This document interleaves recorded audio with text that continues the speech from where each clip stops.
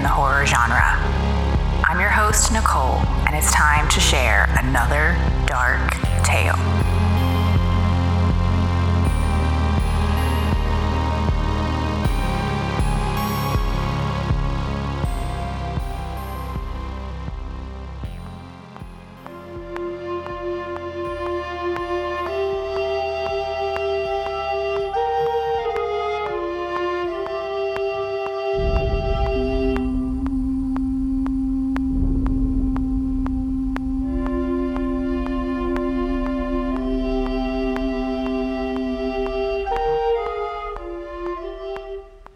Greetings, brothers and sisters, and welcome to the next installment in the Religion and Horror series. Today, we will be discussing Midsommar, written and directed by Aster. And as promised, I have a guest with me today. She is what I like to call a classic light and shadow guest. So I want to give a big, warm welcome back to Sunny. Yay! Hi! Thanks for having me back. I'm so excited, especially for this topic. It's going to be so much fun. Of course. How are things in back home in Lakeland? Hot, sweaty, the usual. You're not missing much. Same old. Yeah, you mean it's not like a beautiful pastoral midsummer celebration? It's more like time in hell? Don't I wish, I guess that depends on who you ask, but yeah, I would give anything to be in Sweden right now. Oh. Even if it was in a cold, that's fine. That's fine. As long as the weather is nice. Yeah, that's all we care about. So before we get into the film discussion today, the audience has heard my story about my religious background. So if you're comfortable sharing, I would love to hear what your religious background is, because like you and I have sort of orbited around it, but I've never heard your story. Mm-hmm. So what is your religious background? Oh my gosh. Well, full disclosure, definitely a Christmas and Easter Christian, right? That's kind of how I grew up. Mm-hmm. We were also Methodist, which I feel like, correct me if I'm wrong, but seems to be more of like the laid back Christian out of all the different like sects of Christianity. So we're Methodist, and probably because, it was pretty laid back and easy. So, my parents, my mom, was fairly religious. My dad kind of just went with the flow. If she dragged him to church, he was going. Mm-hmm. I did do confirmation when I was in, I think 6th grade. And that was an experience. And I also went to a Lutheran private school in 6th grade. And frankly, I did not like it. But I think it was for a lot of different reasons other than, But after that, I kind of just, I did a lot of, Sunday school when I was younger, a lot of like Bible study classes like during the summer and things like that. And as I got older, we all started asking, bigger questions and blah, blah, blah. I kind of drifted away from it a little bit. And I felt like I was a kid that asked a lot of questions. And at the time, I felt like I wasn't getting them answered. So I went to college, I did all the soul searching and blah, blah, blah. And I wouldn't say that I subscribed to anything in particular, but I've kind of learned to sort of embrace the mystery, as corny as that sounds, maybe. And, just trying to be a good person, find something good while I'm here. And that's kind of it. It's pretty boring, actually, Nicole. It's not as exciting as like, snake handling or speaking in tongues or anything like that. So, well, I do love, I love how you summed it up with embracing the mystery. Like, that's actually a really beautiful way, I think, to look at life and spirituality. And I think that a lot of times when we are open to that and like open to questions and different experiences and not having to have like a solid answer for everything, I think that's a really great kind of open and true way to live.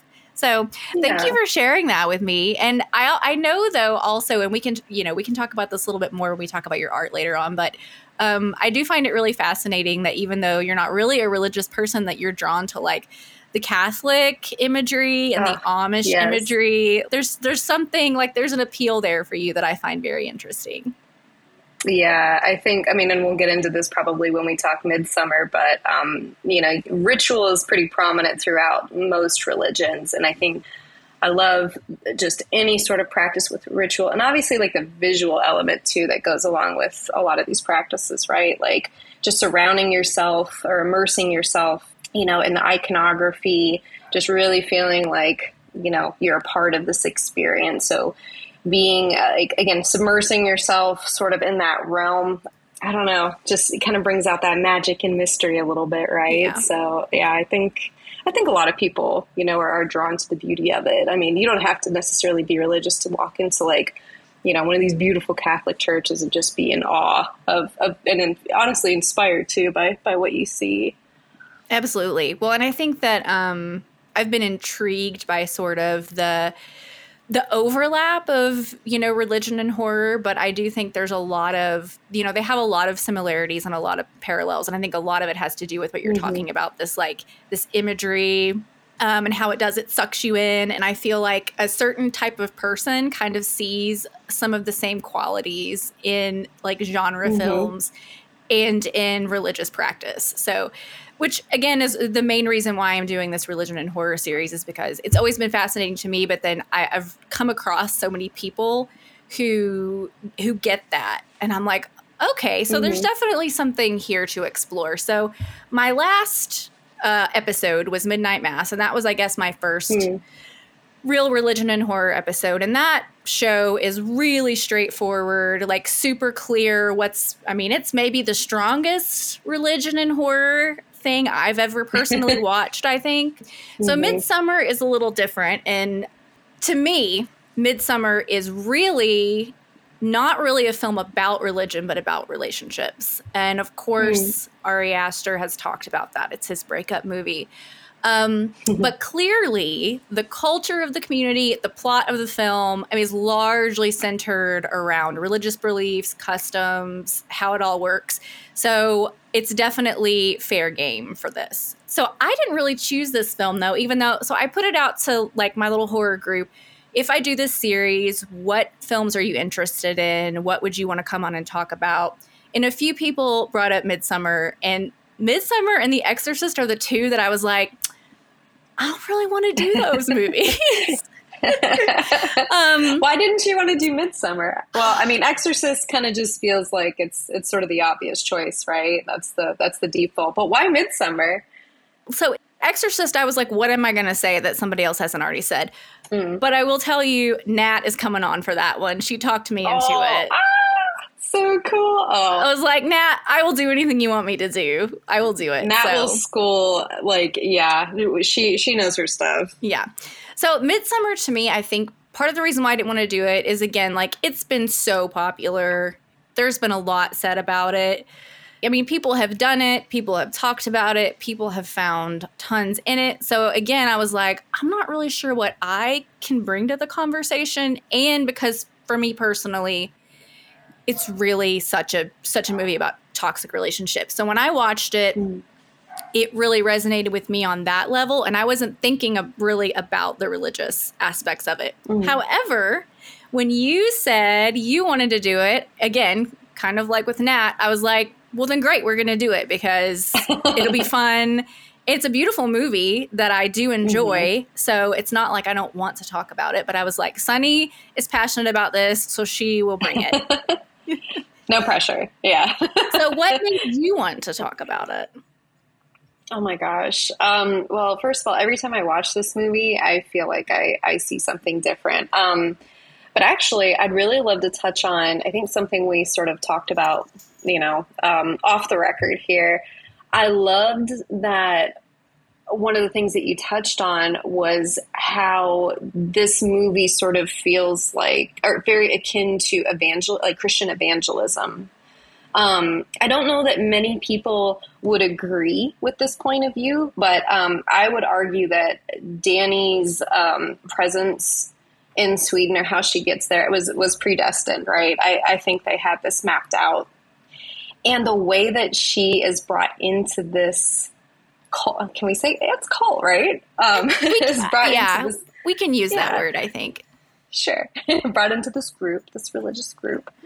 They identified, and now, I'm getting into some kind of rough territory here. I'm not saying that all evangelist Christian movements have this agenda, but we're kind of getting into, maybe the darker side of that, where someone identifies a weakness, preys upon it, brings you in, this carrot on the stick sort of charade, brings you in with the promise of, like, for her, it was family, right? You're going to belong to this family. We're going to take care of you. We're going to provide for you. I mean, when Danny and, oh my gosh, how do you say, is it, I have it written down here. Pele.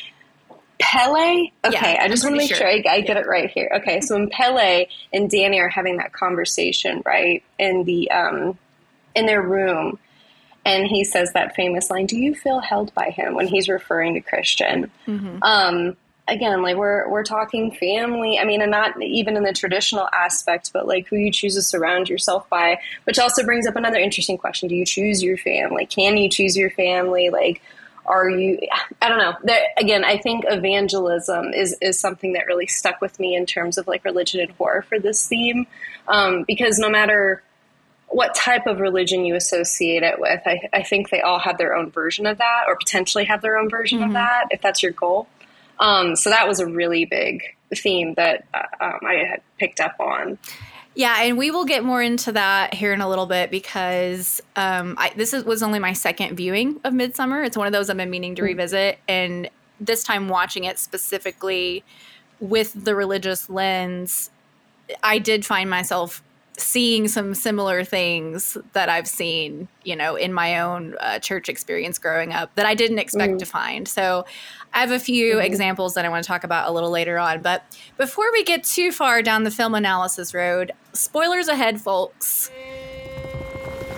I told you that I want to go to that festival in Sweden. Oh, you said it would be cool to go. Yeah, and then I got the opportunity and I decided to do it. I don't mind you going. I just wish you would have told me. That's all. Dude, she needs a therapist. You've been wanting out of this stupid relationship for like a year now. And don't forget about all of the beautiful Swedish women you'll meet in June. Okay, guys. That's not her again. Seriously? Babe, what's happening? Danny. I was so very sorry to hear about what happened. I'm sorry.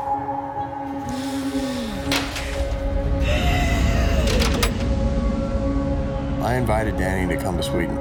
You know what she's been going through. Christian says you've got this special week planned. It's sort of a crazy festival. Special ceremonies and dressing up. That sounds fun.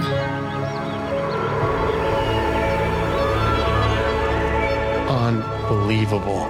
Welcome and happy Midsommar. Skål! What time is it? 9 p.m.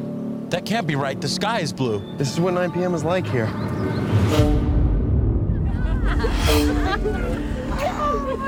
How long have you two been together? Just over 3.5 years. 4 years. Really? Yeah. What do you think? It's like another world. Tomorrow's a big day. Is it scary? What is it?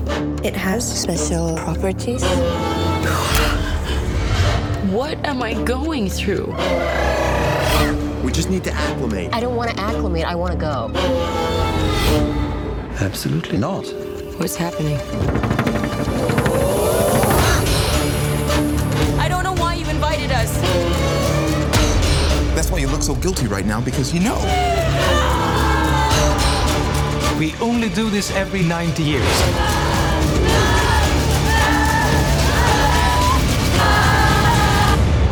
I was most excited for you to come.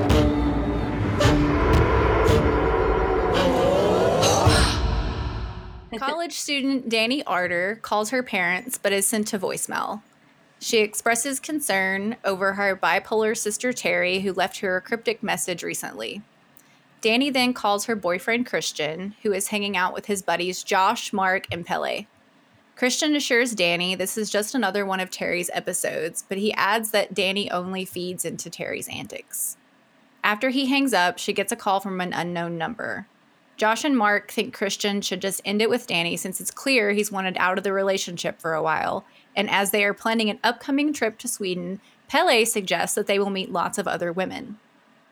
Danny calls Christian again and is wailing hysterically. We then see authorities going into Danny's parents' home, where Terry has flooded the house with carbon monoxide, killing her parents before stuffing the tube into her mouth and taping it there. Christian goes to Danny's apartment to console her. Several months later, Danny tries to contain her grief. She hangs out with Christian and his friends and learns about their trip to Sweden to a midsummer celebration in the Haga, a village where Pelle grew up. The celebration occurs every 90 years and lasts about 9 days. Josh, in particular, is interested since he wants to write about the experience for his anthropology dissertation. Christian invites Danny to be nice, and although she accepts, Christian thinks she doesn't want to go since she's still reeling from the murder-suicide. However, Danny is more upset that Christian is only now telling her about the trip, which they are set to leave for within 2 weeks. Danny and Christian go to hang out with his friends. While he steps out of the room, Pelle talks to Danny about the midsummer celebration and their tradition of choosing a May Queen at the end of the celebration.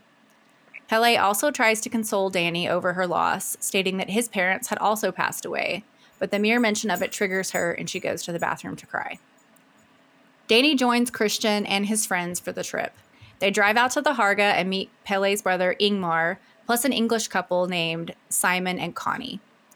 The group takes magic mushrooms, but Ingmar offers Danny a special tea since it has a better taste. She agrees to it and initially enjoys the trip until Pelle says that the group is like his family. The word gets to Danny and she goes to take a walk. She starts to experience a bad trip and gets paranoid when another high group of friends she comes across starts laughing in her direction. Danny goes to hide in a shed but is mortified by what appears to be Terry behind her. She then runs into the woods where the trees appear to morph around her before she passes out. She briefly dreams about Terry and their parents. Danny wakes up next to Christian 6 hours later. They join their friends in going back towards the village to meet the rest of the Haga community. Josh inquires about the many cultural aspects of the festival and the community, but when he asks about a mysterious golden temple in the distance, he doesn't get a direct answer. A girl named Maja shows interest in Christian by playfully kicking him as he sits in a circle. Pelle later gifts Danny with a drawing of herself for her birthday. She mentions that Christian forgot her birthday, but he later gives her a slice of cake to make up for it. When asked how long they have been together, Christian thinks it has been just over 3 years, but Danny corrects him and says they have been together for 4 years. Pelle then brings his friends to the place where they will be sleeping. The following day, the group joins the community for a feast. 2 of the eldest villagers are the guests of honor, and they practice a breathing exercise before the whole community follows them to the edge of a cliff. The elders cut their hands as they walk by the edge. The newcomers watch in horror as the elder woman drops herself off the cliff and lands face first onto a rock, leaving them to witness her gruesome, faceless skull. The elder man leaps off as well, but he only shatters his leg. He moans in agony, and the villagers mimic the sound of his moaning. 3 of the villagers proceed to smash his head with a sledgehammer. Simon and Connie express their absolute horror, while Danny goes back to her room. An elder villager woman, Siv, explains to the group that this is a natural part of their ritual, as the 2 elders reached what they felt was the end of their life cycle, and prolonging it further would have been bad. Pelle goes to comfort Danny, thinking that her distress is linked more to her recent tragedy than it is to what she just witnessed. He attempts to console Danny, but she thinks him getting close to her is inappropriate since Christian could come in. Pelle then questions how much Christian really means to Danny based on how he is around her. Danny later has a nightmare that Christian and his friends are leaving without her.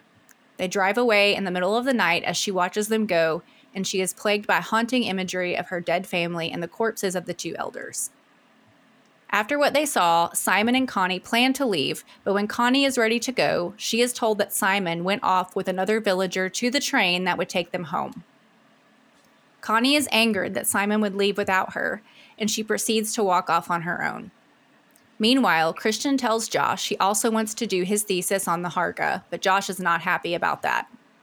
He argues that Christian could never just do his own thing instead of picking off what Josh is doing. Christian offers to ask the elders if they are allowed to collaborate on the project. Josh later learns that the village's ritualistic practices are based on paintings made by a member named Reuben, a deformed boy who was the product of incest but is viewed as a prophet. Josh asks to take pictures of Reuben's drawing, but he is forbidden. The elders' bodies are buried in the middle of the village. Their ashes are spread across an ancestral tree, which Mark pisses on. He is scolded by Ulf, who actually breaks down sobbing in the act. Mark is then told the significance of the tree, but he has a callous reaction over it. Elsewhere, Christian and Josh are told that they are allowed to collaborate on their thesis on the condition that they omit the actual images and location of the Harga. The two agree. Christian also asks about the village's mating rituals, inquiring as to whether incest was typical there, and he is told that incest isn't necessarily frowned upon, but outsiders are usually brought in to procreate with the villagers. A feast is then held where Mark notices Ulf is staring daggers in his direction. Danny also overhears that Connie was taken to the station by one of the villagers. Mark is then taken away by a female villager, and the others never see him again. Later that night, Josh sneaks into the room where Rubens' book of paintings is kept. He is interrupted by who he thinks is Mark before he gets bludgeoned over the head. We then see that the figure is actually a villager wearing Mark's face. Josh is then dragged away. The next morning, Danny, Christian, and Pele are told that Rubens' book has gone missing, and Josh and Mark disappearing looks suspicious. Afterwards, Danny joined the women in the village in a competition where they dance around a maypole before each woman is eliminated. After taking a drug, Danny finds herself being able to speak in Swedish with the other women. Danny is the last one standing, and she is crowned the May Queen. At the same time, Christian is given a drink that induces a trip. He is lured and taken to take Maja's virginity. He has sex with her while the other elder females stand nude around them and mimic Maja's moaning. After Danny is crowned May Queen, she watches Christian having sex with Maja through a hole in the door, which causes her to have a breakdown. She goes to cry, and the other women join her, sympathetically crying loudly with her. After climaxing, a mortified Christian runs out to try and find Danny, but he ends up discovering Josh's leg buried in the dirt, as well as Simon's mutilated corpse being used as a blood eagle. Moments later, he is found and knocked out when a villager blows powder in his face. The end of the ritual draws near, and the elders bring the drugged Christian, along with a villager, before Danny, as she is supposed to choose someone for a sacrifice. As per tradition, 9 people are to be sacrificed. This includes the 2 elders, 4 outsiders, 2 living volunteers, and 1 chosen by Danny. She chooses Christian. The men in the village take a fully grown bear and disembowel it so they can place Christian inside the bear's corpse. They bring him, Ingmar, and the corpses of Simon, Connie, Josh, and Mark to the Yellow Temple, which is then set on fire. Unable to move or speak, Christian succumbs to his fate while only being able to wheeze in pain while Ulf screams in terror and Ingmar watches. The villagers mimic the screams while Danny appears to break down from what is happening again. However, as she continues to watch the temple go up in flames and hears the unified wailing of the villagers, a demented smile begins to form on her face. And that synopsis was provided by IMDb, so if there are any tiny details that are wrong, don't at me. Okay, so before we get into the specifics, the further specifics of this film, Sunny, I see that you have dug up a little bit of history of the Midsommar celebration, and would you care to share that with us? Give us a little education. Oh my gosh. Sure, I will do my best. So one of the things that I looked at was whether or not Midsommar, as portrayed in the movie, is an actual holiday or ritual, whatever you want to call it. And it is. However, a bit dramatized in the movie, way more extreme. There's no human sacrifice, for example. Are you sure? I mean, as far as I know, I've never been to Sweden. I haven't been recruited yet. Hopefully one day, but but no, Midsommar, this is debatable, is supposedly a celebration of St. John the Baptist's life. And in some countries, they refer to it as St. John's Day. It has a couple different names, but as with most things in Christianity, when the spread of it was being popularized, they adapted a lot of pagan practices in order to kind of like integrate those beliefs into something already existing. So we see a lot of like mishmash, right? In the Midsommar practice, there are some things that have existed probably, that even in the pagan, rituals, they can't quite pinpoint where certain traditions came from or what they mean. They've just always done them, right? And then on top of that, like I said, you have these layered elements of Christianity. So it's kind of interesting. We see that a lot, right? Christmas and Easter. We were talking about that earlier, yep. Right? So 100%. Yeah, so there's your religion and horror. But anyway, so yeah, there's a lot of different elements, and I mean, we could get into the details of what the specific practices of a traditional midsummer are, but definitely the maypole is a big part of it. The celebration of spring. There is a May Queen that is picked, and yeah, it's really just a big celebration to welcome summer. And again, it's still practiced today, whether traditionally or just again, just a general kind of celebration, but a big part of it is community and people gathering together. It's all about family. And I think, in fact, a big part of it has to do with children gathering around the maypole. And I think it's called like the frog song or something like that. But from what I understand, like it's not midsummer unless they perform, this dance and song, right? So again, there are elements, but Ari Aster made it a lot creepier, which I personally enjoy. But yes, there is a little bit of truth in the midsummer celebration, just not as scary. Yeah, not as scary. And I really loved when they told that little story about why they do the maypole. I can't remember like all the specifics, but it was something about like the devil came to the village, and so and there was something to do with that, and that's why they do like the maypole dance and everything. Oh, it was like he made them dance until they died. That's what it was. Yes. And so they still do the maypole like dance like in defiance of the devil or whatever. And I was like, that's a cool story. I don't know if that's a true story or not, but I was like, yeah, I was like, that's whether based on a true story or just made up by Ari Aster. That's a really fun little story, which of course I love that kind of folklore stuff. It kind of calls back to the Rite of Spring, right? I'm not sure if you're familiar with that play, but that's been around for a long time. And that, again, calls back to a lot of traditional, like, Swedish tradition where, yes, I think it was the same practice where women would wear these traditional outfits and dance until they collapse. And I think that really was the myth behind it. Have you ever done, like, a maypole dance or, like, done the ribbons around the maypole? I gotta find my coven first, and then I wish. I would love to experience that. I have definitely done the maypole with the ribbons, like maybe just at school or something. Like I have a memory of like seeing that or doing that, but of course it was just like a generic thing we did. There was of course no like pagan implications tied to it. You guys didn't sew anyone into a bear or take magic mushrooms or anything. No, unfortunately, not in the like third grade. No. Yeah, you have to wait till you're a little older. I know that I think they do maypoles so like Renaissance festivals and stuff like that. Yeah, that makes sense. That sounds very Ren Fair-ish. Right. Yeah. Yeah.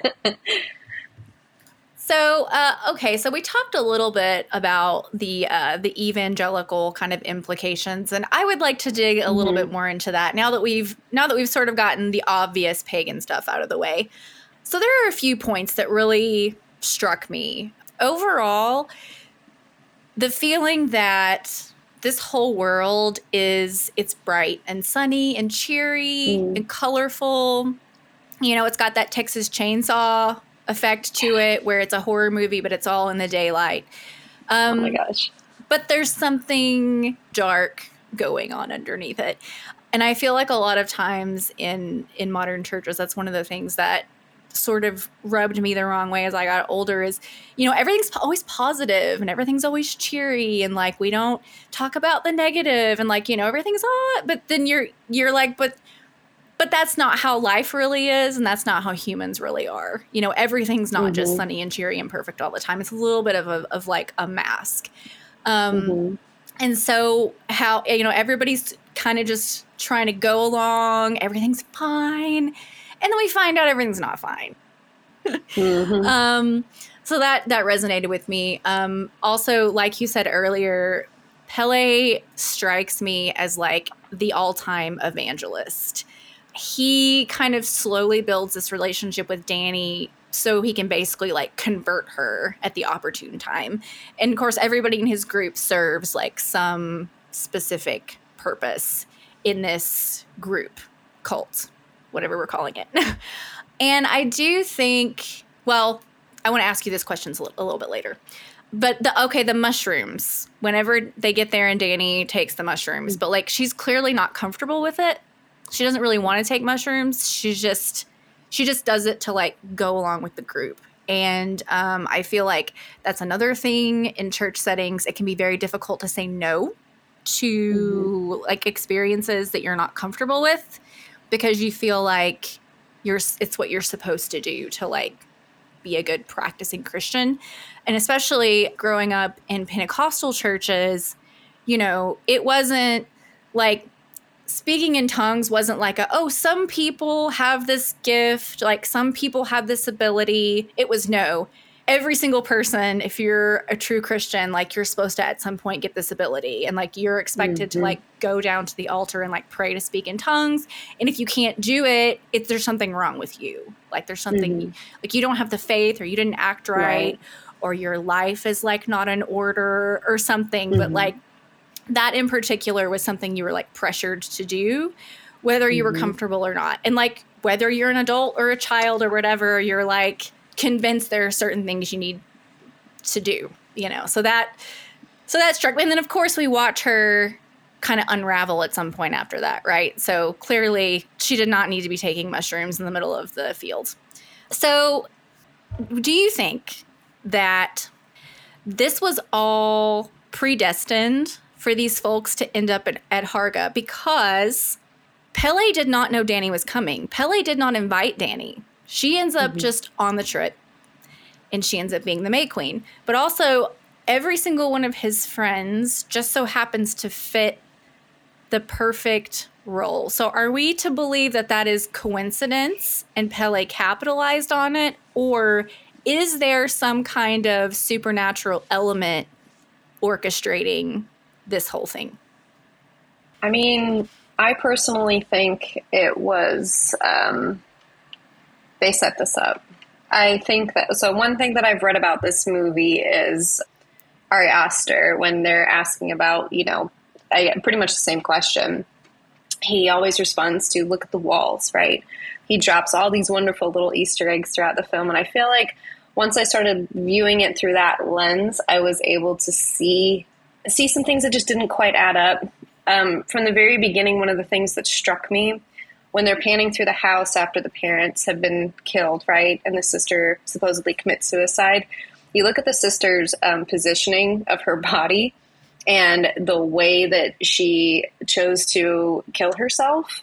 She has the hose taped to her face, and she looks like she is struck with pure horror. To me, that looks staged, as if someone came in and already had done the deed and then set it up as if to look like a murder-suicide, right? And then you have all these other kind of interesting little Easter eggs where when everyone else comes to the village along with Pele, right, the other guests are kind of greeted and say, welcome, welcome. They look at Danny, welcome home. You know, they hug her and welcome her home. I think that, again, and oh my gosh, there's so many. This was one element of the film. Again, it might be slightly off topic, but I guess if we're talking about evangelism, predestined versus, you know, by design, I guess. I feel that this was set up, and the more I watched the film, the more I think they had Danny, you know, pegged from the very beginning. One theory is that her parents were former members, and that Terry, right? Terry was actually their real daughter. Danny was an adopted daughter, and they knew that someday she was going to have to make her way back to the cult, the group, whatever. So this was kind of their way of bringing her back, right? Because like we talked about earlier, they need outsiders in order to continue, you know, to grow their family. I think they wanted Danny back. And I think that, like any good recruiter, you kind of drop these earworms, right?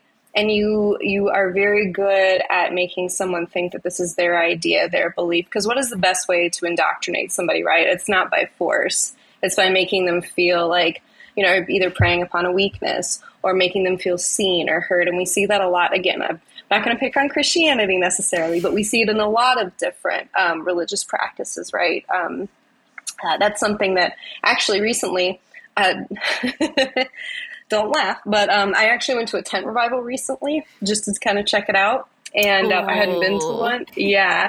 And when you were talking about earlier how people sort of feel like, they have to go along with this, ideas that, maybe don't necessarily fit into their own, morale, or maybe they're doing something that they wouldn't normally do because they want to fit in with this group. And that was something that I felt like as an outsider, I really could see happening. People speaking in tongues or falling over. And it does make, there's something about it, there's this like tremendous sense of like wanting to belong or wanting to like solve like, maybe some deep inner turmoil, physical, mental, whatever. And I think that's, kind of what it was, very much what happens with Danny, Yeah, I agree.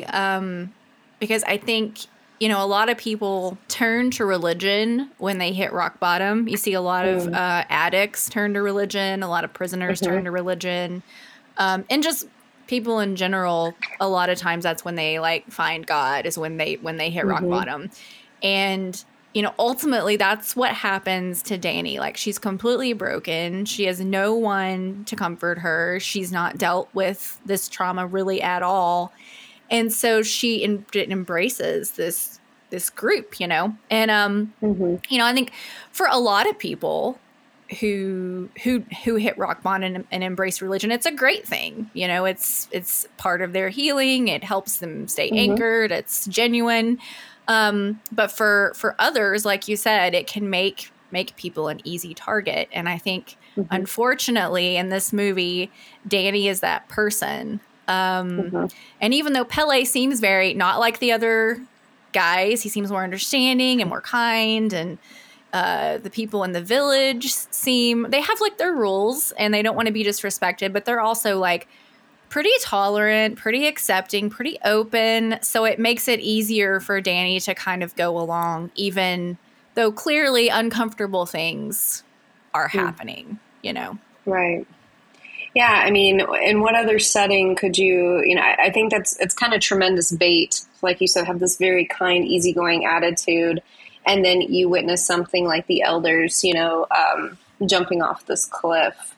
How do you normalize something like that? It's like, well, they're really nice and caring and they provide and like all of these other aspects, but I just witnessed this really horrible thing. And you have this like crazy, just inner, like, turmoil or inner conflict that happens. Like, wow, like I really know that this is wrong, but at the same time, like, look how happy and together everybody is, like how they rationalize it and justify it. It's a great honor. I mean, you see that a lot in certain religious practices. You're witness to some pretty crazy things, but it's for the greater good. There's a purpose for it. So I actually want to ask you about that, because clearly that is the big OMG moment of the movie when we watch the elders sacrifice. There's a term for it that I did not write down. Do you happen to have called, that? I do. Hang on, because I want to make sure that I pronounce it properly.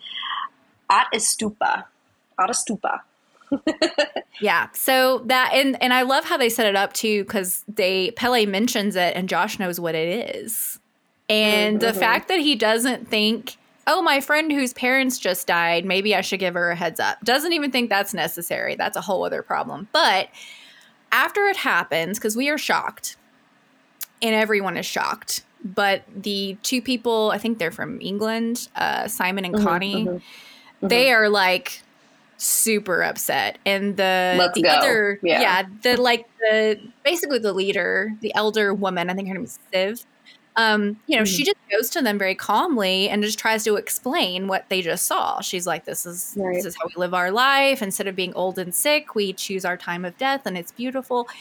And I thought, well, how interesting is that? So my question for you is, if you like witnessed this and then you got that explanation from this person, and you're in this culture, you don't know how they live, you don't fully understand. Like, would that comfort you? Would it cause you to pause, or would you just be like, no, nah? Oh man, that's a hard question.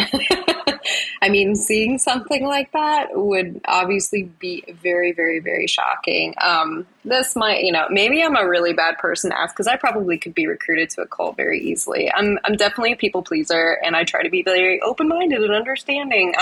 Even if I'm seeing like two people that jumped off a cliff, I mean, the only part of it that would give me pause is that they chose it, right? This was something that, and I think she says that too, in so many words, that, they gladly, like, this was an honor for them. They laid down their life. And when it's my turn, I'm going to, do the same, lay down my life. But I don't know. As far as stomaching something like that would be pretty gnarly. Yeah. Again, what do you do in that situation? Because like you said, you have someone like Josh who is looking at it from a purely like anthropological aspect. And it's like, really, really trying to understand it. But then we view him as very, like, coldly indifferent, right? Yes. And obviously Danny is very disturbed by it, and confronts, I think, Christian about it later, right? She's like, are you not disturbed by what we just saw? He's like, yeah, that was really disturbing. Like, and then he kind of moves on to how he's going to report on it. Yep. So I think that conversation, it's funny, or interesting, point.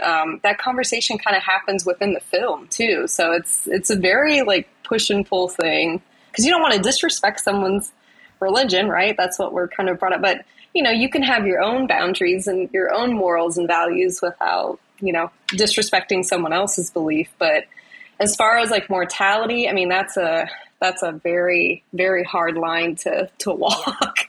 Well, and seeing it, and even as shocking as it is in an Ari Aster film, seeing something like that in real life would be very difficult to process and understand, no matter what. Right. Yeah. But I asked myself that question when I watch it, and I'm like, oh no. Well, and because then the question, goes deeper, is even if they chose it, it's like, well, did they choose it because they've been conditioned for so long to think that this was the right way to do it? So it's hard to say. Yeah, it is. It is. But that's why we love movies like this. Yes. So since we're talking about this disturbing scene, do you want to talk about other moments that we found scary in this movie? Oh my gosh. It is a horror movie.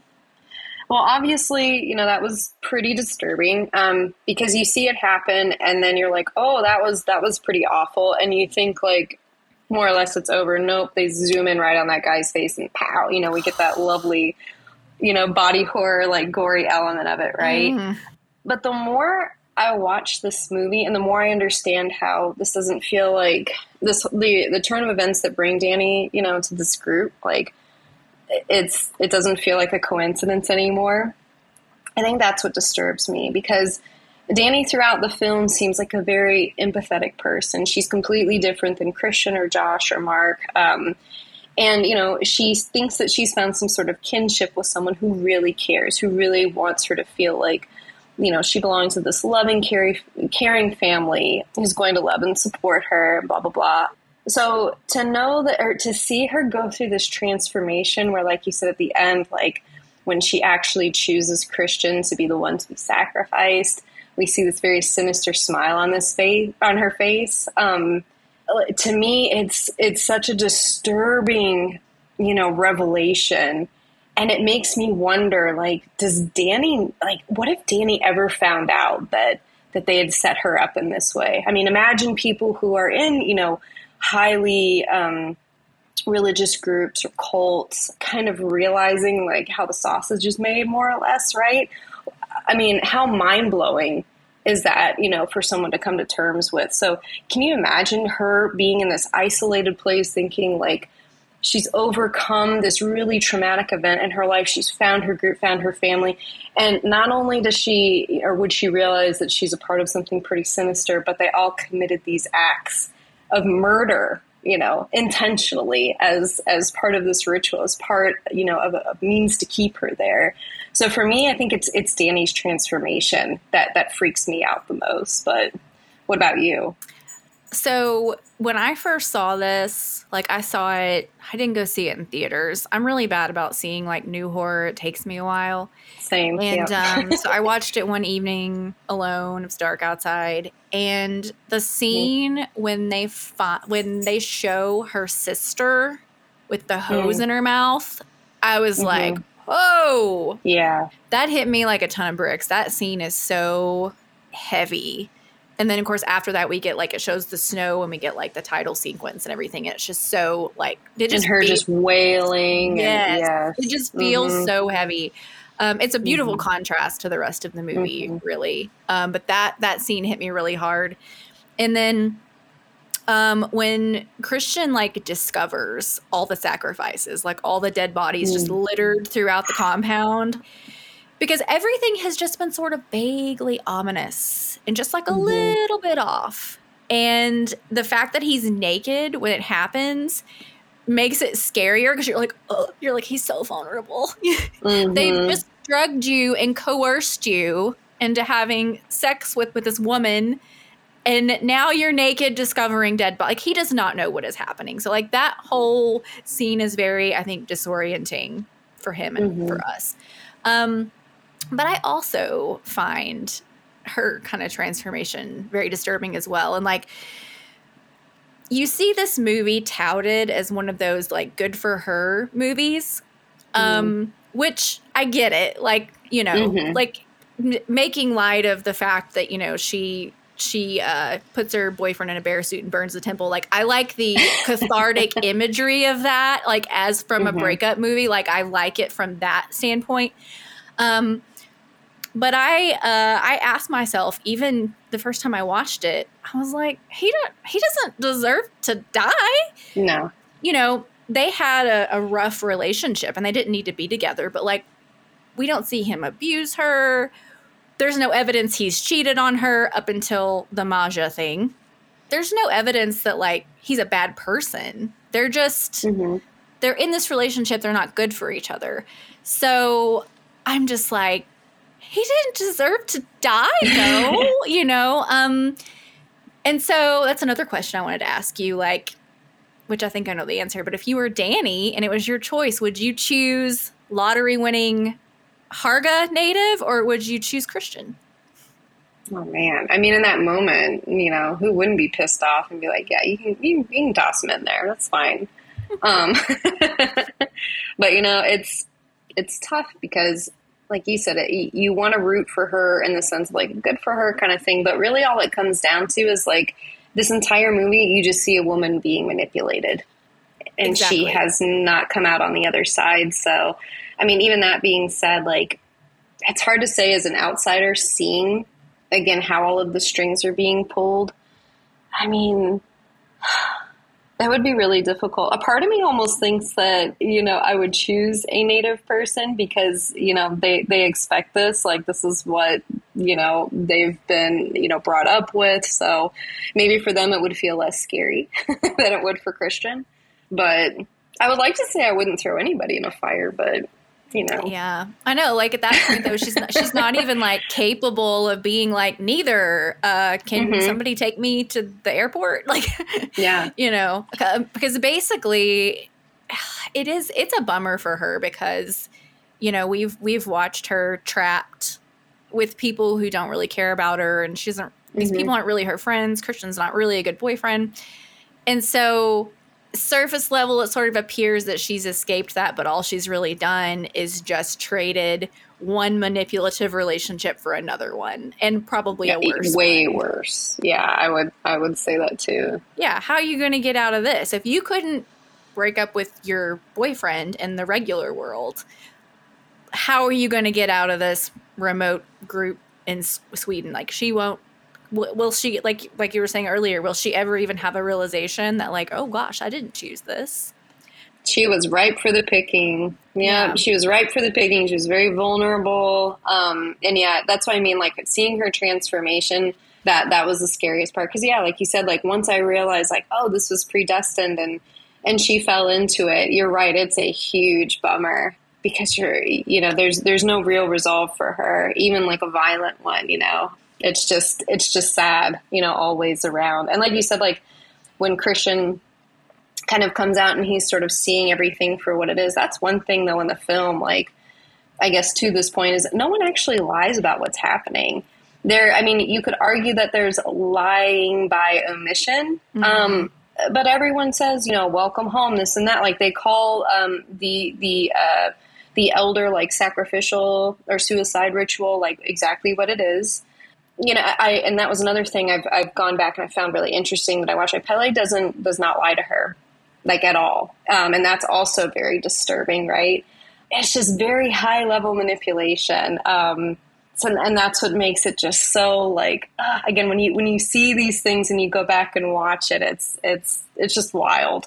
And again, like, but at that point when he runs out and he's seeing all of these ritualistic deaths and sacrifices, it's like, oh shit, here it is. Like there is no going back now at this point. And like looking back at all of this, like it was getting to this point, now I'm screwed. Now I'm in a bear.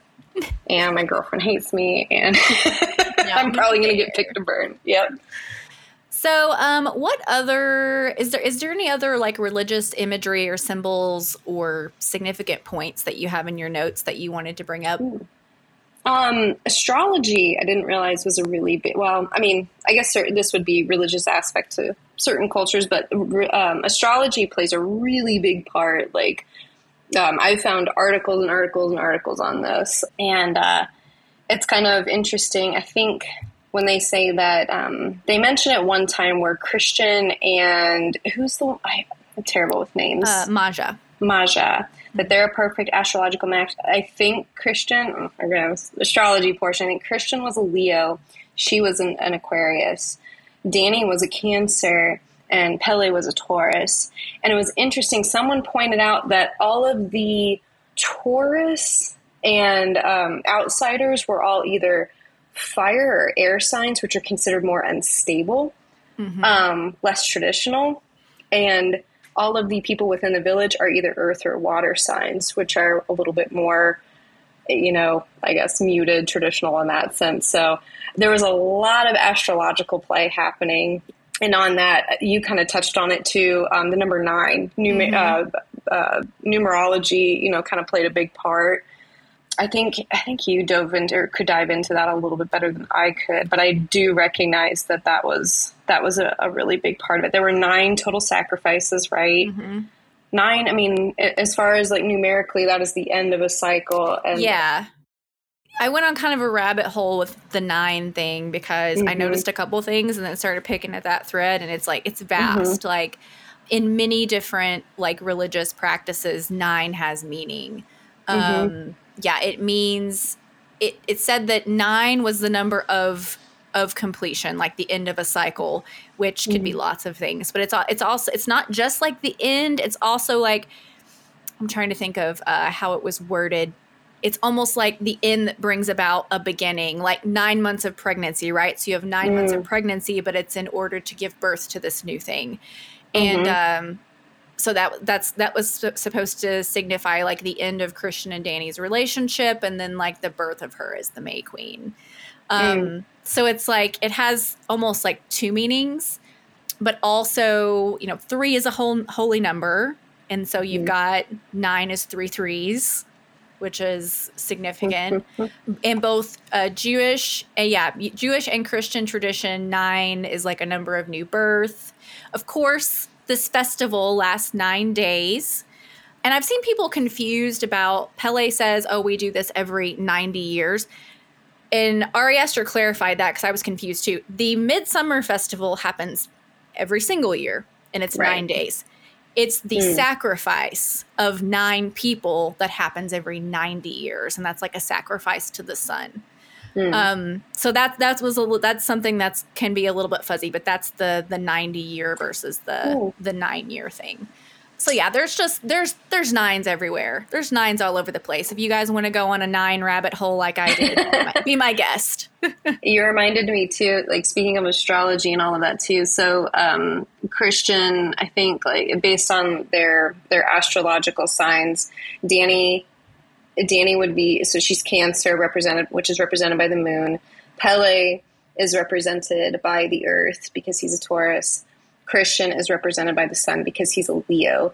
And the earth in traditional like mythology has this sort of love affair with the moon, right? Which is why the earth changes its tides for the moon, and things fall under like the circadian rhythm with the moon. So I thought that was kind of interesting too. But another thing you reminded me of when we were talking about the threes, Father, Son, Holy Ghost, blah, blah, blah. We have Christian. And then did you notice that all of his friends all have the same names or they're all biblical names or disciples of Jesus? I did notice was pretty that. Interesting. Yeah. I don't know why I didn't catch that the first time, but obviously it's Christian. And then we have Mark, we have Joshua, right? And then Pele, I know, is actually a form of, I think, Peter. Peter. Yeah. Ooh. Oh. And Danny is Daniel. Yeah. So, yeah. We got a lovely little mishmash. And Peter's like the all-star disciple. He's like, Jesus is like number one. And Pele, they tell him that he's basically excellent and has unclouded judgment, so that I wonder if that's kind of the significance there, because his brother also brought Simon and Connie. So he brought part of it, but like Pele did all of the heavy lifting. So he's sort of like the superstar disciple in that group. And he, oh man, yeah, I wanted to say too, I think, isn't Peter I want to say he might be the only one, at least one that they go into detail on, but wasn't he one of the only saints that was crucified upside down? Yeah, I think he's the only one. And I don't know if this is biblical or if this is just lore, but he asked to be crucified upside down because he didn't want to be crucified in the same manner of Christ. He thought he wasn't worthy. So I thought that's kind of interesting too, especially when we're playing with like Christian and pagan elements. We have Christian, who's like the antithesis of a jerk off, right? But he has this name Christian, and then you have Pele, who is pagan in every sense of the word, and he representing Peter, who was crucified upside down. You have the inverted cross, which take that as you will. But I wondered about that too, if there was sort of a nod, in that regard. I also I looked into bear symbolism a little bit, which wasn't super fruitful in the context of this movie because it was mostly, in most cultures, like a noble thing. But I found one random like Bible study that had a different meaning for it. And it says that bear symbolism is somebody who is unkind or speaks cross and angry words. The bear is certainly a very cross animal. The name that was given to it in the Bible means a grumbler or a growler. And I was like, if that isn't Christian, and I mean, you've heard that expression, like you call somebody, oh, you're just being an old bear. So I'm like, there must be some roots in that, I'm like, I feel like there's some truth to that. And then they do this like lovely, play on imagery again, like Ari Aster says, look at the walls, right? When Danny is laying in her bed and she has that poster of the little girl, it's the Swedish artist, I forget his name, but it's a little girl kind of confronting the bear. And I want to say the name of the piece is like Poor Little Bear or Poor Bear, something like that. So it's kind of interesting to see the juxtaposition of this little tiny fragile girl with this bear, but this bear looks very like, kind of at the mercy of, this little girl. So that was kind of interesting, but yeah, there's so much. Well, I loved, you just brought it up, but I love all of the artwork on the walls and like Sleeping House, and we see that tapestry with basically the mating ritual on it with like the menstrual blood and the drink, which of course is another moment in the movie where everybody's like, "What? His beverage is orange."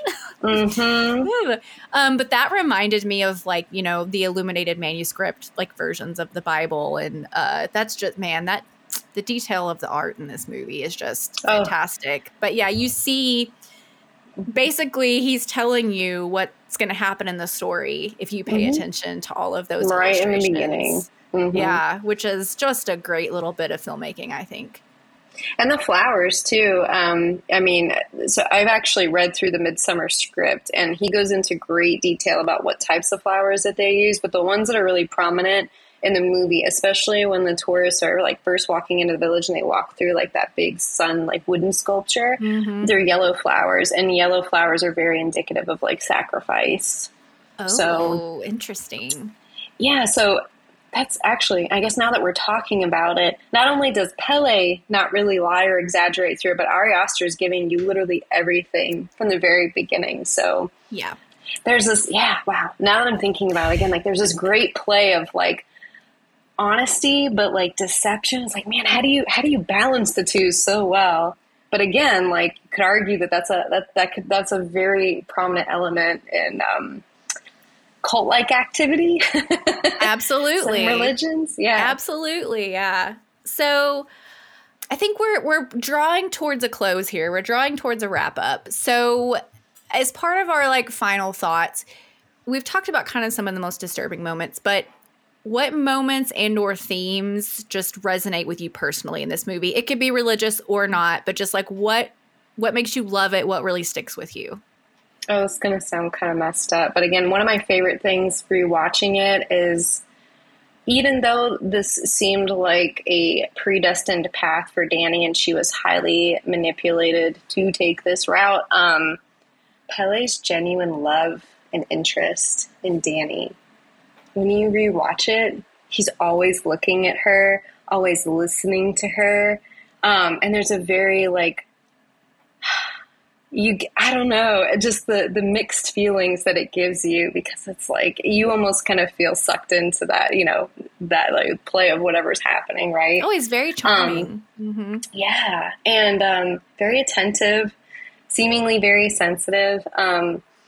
I really love the artwork in it. I actually researched who did the tapestry. I think his name is Moy Pan, and he does a lot of just very active scenes with things like that. He does a lot with animals, but it's a lot. They feel very biblical in that sense. A lot of battles or things of that nature happening. So the artwork really resonated with me. And like you said, the fact that this all happens during the day, not only just the day, but perpetual daylight. At no point does it get dark, which I think is actually, I don't know if it's true in that region, but there are regions where that does happen. And maybe that's where the 90 years things come from. But anyway, so just a couple things like that. And then the last thing, I guess, is, I mean, I hate to say it because it just feels so obvious, but man, the way they show the ritual deaths, that is just some of like the craziest, creepiest, like coolest I have ever seen. How they stuff the bodies, how they kind of call back to some of those, like one of the common forms of like Viking torture, for example, was the blood eagle, right? That interplay of like, which makes it even spookier, right? Like these very true methods of torture that were practiced versus like, maybe some exaggerated versions, not really knowing what's real or what's made up. It's pretty interesting, but I just loved like the visual quality of that. Like that movie made me, even just like with flowers, I never really looked at flowers like the same way again. There's something kind of ominous about seeing all that color and like, I don't know, Midsommar ruined flowers for me. I mean, it is like very grotesquely beautiful. And I mean, I think that's one of Ari Aster's qualities. Hereditary was the same way. But even after they've skinned Mark, when they set up his little like gesture puppet like in the temple, that thing is creepy, but like so creepy. Yeah, but like somehow all the stuff is just well crafted. All this disturbing stuff is just like really well crafted, and so there's this beauty to it. And even like, man, whoever art directed, just even that yellow temple in that green field is just so striking. It's so striking. I feel like every frame of this you could like put as your desktop wallpaper, or you could frame it and put it in your house. It's all so gorgeous. Yeah. I think for me, I still, even after exploring, the religious aspects of this movie, to me, the toxic relationship themes just hit me like a ton of bricks because I was in an on-again, off-again 4-year relationship in my late teens and early 20s that was just awful. And like he wasn't a bad person, but we were bad for each other. We just brought out the worst in each other. And, neither one of us could like get out and stay out. And, when you see people who are in like legit abusive relationships or just your best friend's dating a loser, like you can't tell them to get out. And even if they know they want out, when you're stuck in a relationship like that, it's the hardest thing in the world to get out. And so watching their relationship, it just rang so true for me. And it was like therapy for me. I've been married for 14 years. My husband is fantastic. This bad relationship is far in the past. And it was far in the past when I watched Midsommar in 2019. But when I watched Midsommar, I was like, this is helping me in ways I didn't know I needed. Like someone else understands. Strangely validating. Yes. It has like translated it. And then I still felt that like Christians shouldn't have been killed in the end, even though I understand. So that to me is what's always really going to hit me hardest. And Ari Aster, there was an interview I saw with him where he was talking about like all his favorite breakup movies. And he said that he hopes that the legacy of Midsommar is that people watch it when they're going through a really bad breakup. Oh, so man. I thought that was kind of sweet. Yeah. That's awesome. So yeah, that. And then of course we've already talked about, Danny's manipulation and kind of where she is at the end. And that's the other thing. That's the other thing that really sticks with me and makes me think more, especially this time. Because the first time you watch Midsommar, you're just along for the ride and you're not sure how you feel. So this time, knowing what was coming, I was able to sort of watch everybody's motivations differently and really, really follow Danny in a more detailed way. And yeah, at the end of the movie, I was just kind of like, well, I wish I could be friends with her, Yeah, like, hey girl, we need to talk. Like, we need to, steer in a different direction. And just on a completely unrelated note, can we talk about the fact that Danny is an absolute mess. Her clothes are a mess. Her hair is a mess. She doesn't care. And Florence Pugh is still a vision of beauty. Oh, absolutely. 110%.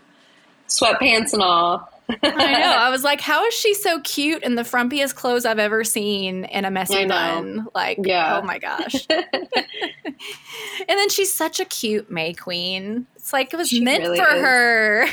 Imagine that. Yeah, imagine that. So anything else that you want to cover before we give some recommendations? One thing, I don't know why, I've been thinking about this quote the entire time we've been talking, but just to kind of come full circle with the religion and horror. I know that you're a Flannery O'Connor fan, right?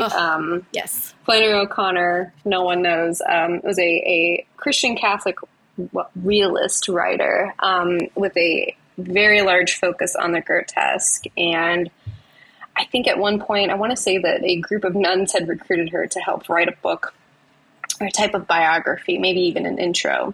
And she had a friend who was a priest, and she sat down with the priest and the nuns, kind of craft this bio. And one of the nuns was reviewing her work and was like, why is the grotesque your calling? And she said, well, it's your calling too.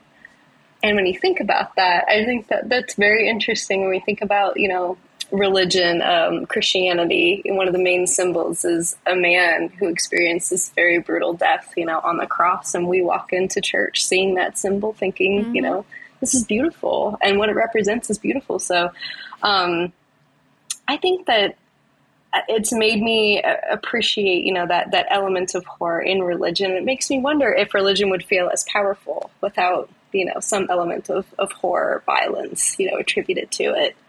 Well, I would say no, of course. But, I think, of course, I can speak to Christianity, and I would venture to say that most religions have this in common. But the reason why it resonates with humanity is because of the human element, it's all in there. And that includes death and violence and dark, difficult things. You know, these are things that we have to address and we have to contend with. And I think if our religion didn't address it and contend with it as well, it wouldn't ring true, you know. So I think, yeah, thank you. Woo. So the world needs people like us who can deal with the darker, weirder things. You know, not everybody has to be a weirdo, but I am proud to be one.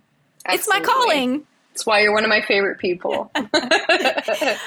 So for the people at home, what would you recommend for similar media, movies, books, stories, whatever? Oh my goodness.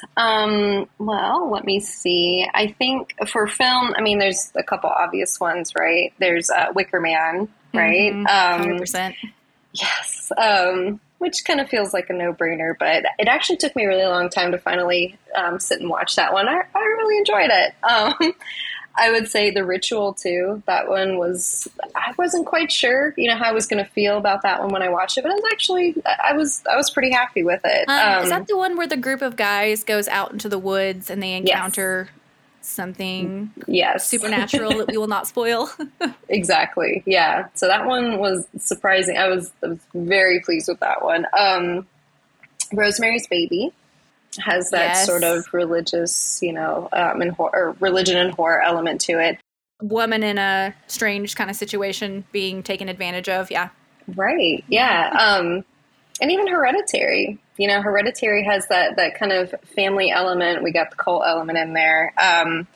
So that for films. For books, one of my favorites, again, if we're talking cults, is Road to Jonestown. And I'm a complete Jonestown nerd. And that was one of the, not only the coolest, like, Jonestown pieces of literature I've read, but just Jonestown in general. You talk about high level of manipulation and predestined manipulation. That's a really great example. And then there's actually a podcast called Transmissions from Jonestown. It's phenomenal. And they do some deep diving into Jonestown, the tapes, the death tape, all of that good stuff. So those are some of my personal favorites. I will have to check out all that Jonestown stuff because I'm covering The Sacrament in 2 months.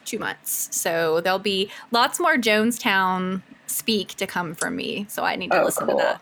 Yeah. Ooh, I can't wait. Yeah. Well, hit me up. Let me know. I got all kinds of Jonestown references for you. All right. And that reminds me too, I have something to share with you off the record when we get recording. Yeah. So I also have The Wicker Man on my list because The Wicker Man is the all-time folk horror and it clearly very directly inspired this movie. It's another movie I've only seen once, but I'm sure I will be covering it on this show at some point, so I need to dive back in. I would also recommend Kill List, which is a British film made, 10 or 15 years ago at this point. But it's also kind of culty, folk horror-ish, and the movie seems like one thing up until a point, and then you find out it's kind of something else. Also, The Village, I would say. Of course, The Village is much quainter than this movie, but it's another one of those not what it seems movies. And it's another movie where you're like trying to figure out what's going on here. And I think when you do find out what's going on here, it's very satisfying. Other people feel a different way, but whatever. And also it's that quaint, folksy community, rural agrarian type situation. So even though the tone is very different, I feel like some of the same kind of themes and atmosphere are present. And then, of course, I would say you need to read The Lottery by Shirley Jackson if you have not, because again, you've got this little community and what they do to survive and to thrive. And at the end, it is very disturbing. So if you did not read it and were traumatized as a child in school, you need to read it and be traumatized as an adult. So, Sunny, thank you again for coming on. This has been fantastic. I am very happy that you're my first guest for this series. But tell the people where they can find you and your work. Well, I have a couple projects. Like Nicole, I'm a big weirdo as well, so most of my projects are pretty fun and creepy. I have a zine that I publish right now. It's yearly because it's so massive, but it's called Negative Creep. That is on Instagram. I also still have the Witch of Lakeland, which is on Instagram, which is a really fun story, a true story about a suspected murder / disappearance of a young 17-year-old boy in Lakeland, supposedly perpetuated by a witch. So check that out. I also have an art collective. I help run weird art shows. It's called Volume Art Collective, also on Instagram. And then I have my personal Instagram page, which is arrows.in.arrows, EROS. And I'm sure Nicole can throw a link or a tag on there. Oh, yes, you'll be tagged. You'll be tagged in all the things. And then people can pretty much find all your other stuff through there as well, right? You're always promoting stuff on your own account. Yeah. Exactly. Yeah, Sunny has a plethora of fun projects going on. But talking about Witch of Lakeland reminded me, have you listened to the Bone Valley podcast? No. Have you heard of it? No. Well, it's right up your alley because it's true crime, and it's about a woman named Michelle Schofield who was murdered in Lakeland in the 80s. It's very well put together, and it's just so specifically Lakeland, even though it happened so long ago. Like Grady Judd is on there for an episode, and like they talk about all these like streets and locations, and you're like, that's home. Oh my gosh. How have I not heard this? Yep. I'm plugging it in right now. Thank you. That's awesome. Very cool. You'll love it. Awesome. Well, that is it for us today. Thanks for joining as usual. You can find me on Instagram and Facebook at Light and Shadow Pod. I also have a Patreon you can subscribe to if you'd like to throw me a few bones. Next month is going to be The Mist, and I am going to be joined by Andy from the Straight Chilling podcast. So in the meantime, watch The Mist. And until next time, stay spooky.